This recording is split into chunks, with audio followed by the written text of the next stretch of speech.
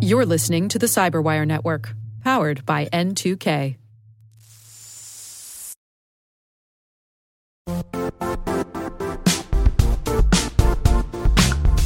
Don't struggle to align your organization's cybersecurity with business risk. Get the only solution that goes beyond reacting to threats with vulnerability and risk monitoring. You need the next evolution of MDR, and only Critical Start delivers it. Critical Start doesn't just monitor and respond to threats. They put you in control by detecting suspicious activities, quickly responding to contain threats, and identifying your most critical assets and protecting them against vulnerabilities and exposures. With continuous visibility, expert guidance, and measurable risk reduction, Critical Start has redefined what it means to manage cyber risk. Demonstrate provable security maturity to your leadership while positioning your program to achieve the greatest risk reduction per dollar spent. Stop fearing risk and start managing it with Critical Start. Visit criticalstart.com and request a demo today. That's criticalstart.com.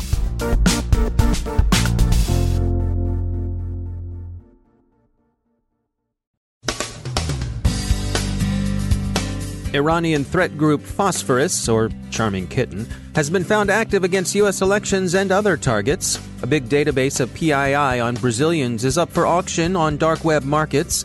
Prince Harry takes a legal whack at Fleet Street. An Atlantic Council session takes a look at electrical infrastructure cyber risk. An Alabama medical system pays the ransom to get its files back. And Hilda Crypt's developers say it was all fun and released their own keys.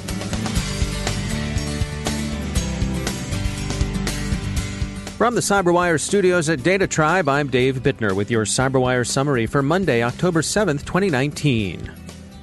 At the end of last week, Microsoft warned that a threat group it calls Phosphorus, and that others call Charming Kitten or APT-35, is already actively working to affect the 2020 U.S. presidential election. Phosphorus is Iranian and linked to the Iranian government. The principal target appears, Reuters reports, to be President Trump's campaign, and the activity seems to be in its reconnaissance phase. The threat actors' targets are not exclusively campaign operations. Journalists, government officials, and Iranian expatriates are also of interest to Phosphorus. There were apparently 4 successful account compromises in the campaign, none of which affected either campaigns or journalists. Comment on the Iranian work has tended to say that Tehran has apparently learned from Moscow's playbook, or at least St. Petersburg's. In some ways, this seems correct: false persona, amplified messaging, attempt to compromise influential accounts, and so on. But in another respect, the campaign differs from those that have emanated from Russia.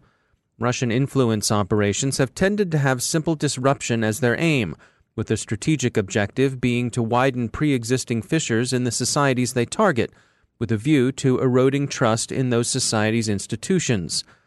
Such a purely negative objective would seem to be easier to achieve than influencing a society or its leaders in a particular direction. That's what Tehran appears interested in doing. It would apparently welcome a more predictable and tractable American administration. In this respect, the Iranian style in influence operations resembles China's more than it does Russia's. Tice reports that a cybercriminal going by the name X4Crow is auctioning what they claim is 16-gigabyte SQL database holding personal information on about 92 million Brazilian citizens. The data are the usual identity theft gold: names, dates of birth, taxpayer IDs, gender, and mother's names. Prince Harry is suing the News Group newspapers and MGN Limited, alleging, according to reports in The Guardian, that the papers were responsible for phone hacking that invaded his privacy. It's an old incident. The Duke of Sussex is claiming damages from hacking the tabloids are said to have committed against royal phones between 1994 and 2011. The New York Times published a wrap-up of the incident almost a decade ago. So why now? The Duke of Sussex has his hackles up at press treatment of his Duchess. Speakers at an Atlantic Council event last week warned that cyber attacks on power infrastructure are now a present risk and no longer just a theoretical possibility. Discussions stressed the importance of visibility into the systems that deliver power, and that visibility should extend from the sensor level through utilities' customer-facing business systems. It should also include the power industry's supply chain, as former U.S. Homeland Security Secretary Michael Chertoff argued. The utilities don't operate in a vacuum, he pointed out. They themselves depend upon transportation, telecommunications, and other suppliers to actually operate and provide power. Attacks against that supply chain can disrupt the services the utility companies provide. Siemens released the findings of a survey conducted in partnership with the Ponemon Institute, which found that 54% of utilities professionals expected an attack on critical infrastructure within the next 12 months, while only 42% rated their organization's cyber readiness as high. Additionally, 56% of the respondents said they had experienced an attack in the past 12 months that led to the loss of sensitive information or an outage in the industrial environment. The study was based on a survey of 1,700 utility professionals around the world, and it touched on risks to electrical power and water distribution utilities. In general, the utilities are aware of the risk. The task now is to plan to manage it. The Tuscaloosa Post says the DCH Health System unlocked ransomware encrypted files by paying the extortionists. When the FBI last week warned that ransomware had become a matter of high concern because of its high impact, a number of media outlets fastened on to what they took to be the Bureau's change of heart concerning the wisdom of paying ransomware. That's not actually what they said. The Bureau did say that while organizations should evaluate all their options, in general, paying the ransom was a bad idea. There's no guarantee the hoods will actually give you a decryptor that works. In fact, the ransomware is nowadays often really a wiper. While in the early days of ransomware it seemed that payment often did indeed get you a decryptor that worked, that hasn't been true recently.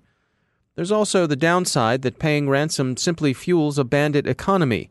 You tend, after all, to get more of the behavior that you reward, and that's as true of ransomware as it is of problems that range from the horrific, like terrorism, to the merely irritating, like the squeegee kids at the corner of Pratt and President here in Charm City.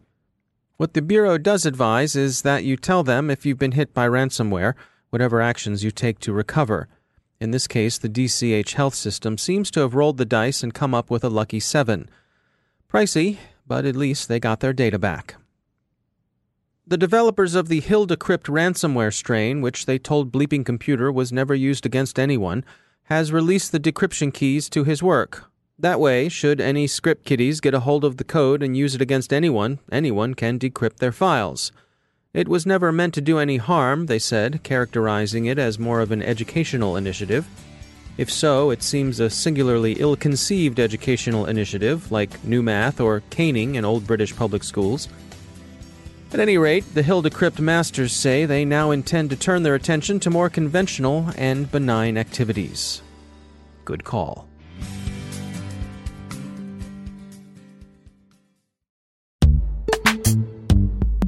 Every day, your IAM tech debt grows. Your multi-generational services struggle to work together.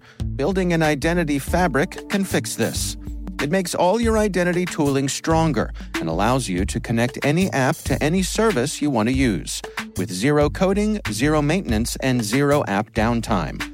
Strata's identity orchestration platform separates the identity logic from your applications, so you can optimize existing IAM tools and manage them in a single control plane. Now, every vendor, standard, and architecture work together. In short, building your identity fabric means you can secure your non-standard apps, keep your complex access policies, retire outdated IDPs, and modernize in record time. So build your fabric with Strata Identity and get rid of tech debt for good. Visit strata.io/cyberwire, share your identity priorities, and receive a pair of AirPods Pro. Offer valid for organizations over 5,000 employees. Connect today at strata.io/cyberwire.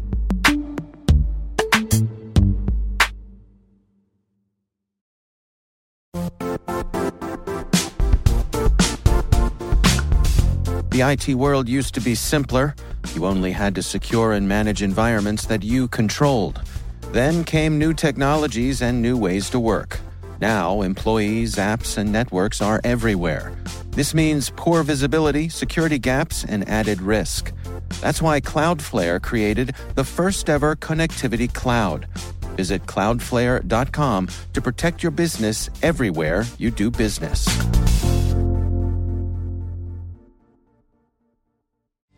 And joining me once again is Joe Carrigan. He's from the Johns Hopkins University Information Security Institute and also my co-host on the Hacking Humans podcast. Joe, great to have you back. Hi, Dave. A story came by via Vice and Motherboard. Yeah. This is from Joseph Cox, and the title is Legit-Looking iPhone Lightning Cables That Hack You Will Be Mass-Produced and Sold. Right. This is from MG, who is demoing these at DEF CON, I think, this year. Yep. And selling them for $200 a pop. And what are we talking about This here? is a lightning cable. It looks like a lightning cable. It acts like a lightning cable. It does everything a lightning cable does, but it also has a Wi-Fi access point built into it. Mm-hmm. I mean, that's one of the benefits, I guess, of miniaturization is we can now build essentially a USB cable that is capable of running a Wi-Fi hotspot on it as well. Mm-hmm. And this looks exactly like a Apple-branded It does. Or Lightning to USB cable. It looks very, very similar. MG is saying that he's doing this completely transparently and out in the open and letting everybody know that these things are there, and that's true to his credit that he is doing that. He's not covering it up, not being surreptitious about it. Hack5 will be selling them. Hack5 is the company that sells like the Wi-Fi Pineapple and other hacking tools. So it seems like a legitimate vendor for these things. But the end result is that, I got to tell you, Dave, we're at a point now where if you don't buy your USB cables from a reputable source, then you shouldn't trust them. Mm-hmm. I would say you can't trust your Lightning cable unless you buy it directly at an Apple store. Mm-hmm. I guess I have mixed feelings about the availability of something like this, because of how deliberately it's trying to look like a legit cable, Right. Which of course is part of the point here. Correct. I can imagine it wouldn't be that hard for someone to buy a real Apple cable, take it home, swap it out for one of these, return it, and have it be put on the shelf at their local Apple store. That's a good point. Yeah. That's a good point. Do you have any issues with the fact that these types of things are being sold at all? I understand your concern with it. I generally don't. Mm-hmm. Maybe I'm missing something here, but I think it's somebody is going to make these things, period. Okay. The fact that these are readily available and being talked about openly is better than somebody making them and not talking about them. And I think that's a bigger danger. Because these things have a Wi-Fi access point in them, they are detectable because they're going to have to emit some kind of Wi-Fi. Yeah. Right? And you can probably see them on a Wi-Fi analyzer, but nobody's going to do that, right? Well, and how many? Yeah, I mean, you open up your Wi-Fi anywhere. There's going to be a dozen devices that are beaconing. Correct, but they're all going to have random names. Yeah, but then you have to, if you plug this thing in, you'll see, hey, there's a new one, and the signal strength is strong. Yeah. Chances are this is a malicious cable. But by then, it's probably too late, right? Right. Right. So maybe you just plug it into a wall adapter first. I don't know. But I mean. So that's going to become part of our routine. Right. Yeah. No. No, it's not. It's also not going to become part of our routine to x-ray these cables and make sure they're good. Right? We've talked about doing that before. Take them over to the TSA and let them do that. Yeah. I guess the trouble I'm having is that the fact that there is no labeling on this, which I understand is the point. Right. Right. I get your concern. Yeah. I get your concern 100%. And Yeah. it's not an invalid concern. And I'm not 100% married to my position on this either. Mm-hmm. You know, that this is cool and it's neat that they're making it and Hack5 does this kind of thing. You know, It's not the only type of tool in this sort of brand of tools. I mean, there's all Right. kinds of similar things that. Yeah, if you go to Hack5's website, you can get a Wi-Fi Pineapple, which will let you spoof other people's Wi-Fi. Mm-hmm. That's what the device does, among other things. So, but this is an interesting one. The fact that it's being mass-produced, so the price comes way down, Right. which greatly increases the possibility that you could find yourself subject to one of these. Right. Imagine these things costing less than an actual lightning cable from Yes. Apple, right? Right. And now I sell them on Amazon, and in my local area, right? Because I can kind of localize where I'm going to sell them. I'm just imagining just leaving these things around at trade shows. Even better. Just Yeah. leaving them around because I think you and I have talked about before. If you leave one of these in the lunchroom at your office It's for a couple gone. days, it is gone. Somebody's going to notice it, and within a couple days, if you don't grab it, someone else is going to, because a free lightning cable. That's right. And that's the point. Yep. And I'm not sure how you fight against that. Like you said, you buy your own, and I don't know, mark them with a Sharpie so you know yours are yours. I'm just going to lock myself in a room somewhere. I'm going to get a flip phone. Never collect. Right, yeah. Pull my abacus out of the closet and do all my computing that way. Build a log cabin in the woods of West Virginia. Mm-hmm. Yeah, that'll go well. Right. All right. Well, I'm curious to hear what our listeners think about this. Yeah. You understand my discomfort. I absolutely understand. And yet I understand the legitimate uses of this. And this does oog me out a little bit. There's just something about it that it's a mild discomfort that I just can't seem to shake. And maybe the problem is me, not the device. I don't know, Dave. I don't think it's you. I think the problem is that we're seeing so much now that we're just learning we can't trust anything. We have these things. We have deep fakes. We have other things that you think you can trust, but you just can't trust them. Right. Because what we all need is another source of low-level anxiety in our lives. Exactly. Right? Yes, yeah. All right. I don't know what this is going to do to us evolutionarily. I don't know. All right. Joe Carrigan, thanks for joining us. It's my pleasure, Dave.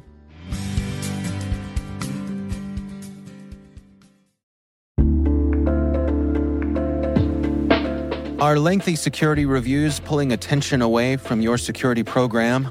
With the largest network of trust centers, Vanta can help you streamline security reviews to win customer trust, save time, and close deals fast. Proactively demonstrate security by showcasing key resources like your SOC 2 or ISO 27001 and provide real-time evidence for passing controls. And when a security questionnaire is required, Vanta takes the first pass for you. Visit vanta.com/cyber to take a self-serve tour. That's vanta.com/cyber.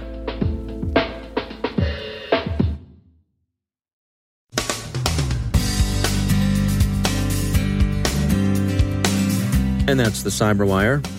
For links to all of today's stories, check out our daily briefing at thecyberwire.com. And for professionals and cybersecurity leaders who want to stay abreast of this rapidly evolving field, sign up for Cyberwire Pro. It'll save you time and keep you informed. Listen for us on your Alexa smart speaker, too. The Cyberwire podcast is proudly produced in Maryland out of the startup studios of Data Tribe, where they're co-building the next generation of cybersecurity teams and technologies. Our amazing Cyberwire team is Elliot Peltzman, Puru Prakash, Stefan Vaziri, Kelsey Bond, Tim Nodar, Joe Carrigan, Carol Terrio, Ben Yellen, Nick Valecki, Gina Johnson, Bennett Moe, Chris Russell, John Petrick, Jennifer Iben, Rick Howard, Peter Kilpie, and I'm Dave Bittner. Thanks for listening. We'll see you back here tomorrow.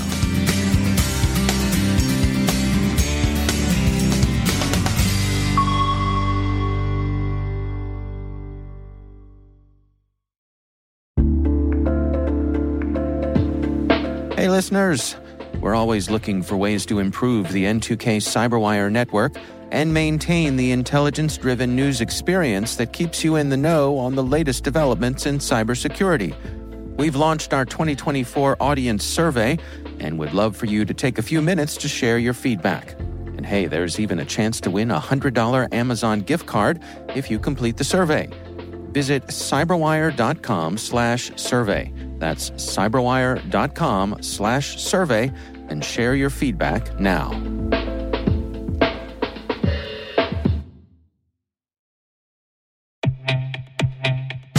And now a word from our sponsor, SpyCloud, the leader in operationalizing cybercrime analytics. Traditional threat intelligence is a thing of the past. Cyber criminals are stealing vast amounts of credentials, session cookies, and financial data every day, and it's hard to keep up. SpyCloud is the trusted partner businesses turn to fully understand their darknet exposure risk and neutralize threats before it's too late. SpyCloud alerts your organization as soon as an employee or customer's data appears on the darknet, so you can act faster than bad actors to prevent cyber attacks like ransomware, session hijacking, account takeover, and online fraud. With insights from the industry's largest repository of recaptured data, protect the digital identities and systems most important to your business. Get your free corporate darknet exposure report at spycloud.com/cyberwire and see what information criminals have in their hands today. That's spycloud.com/cyberwire.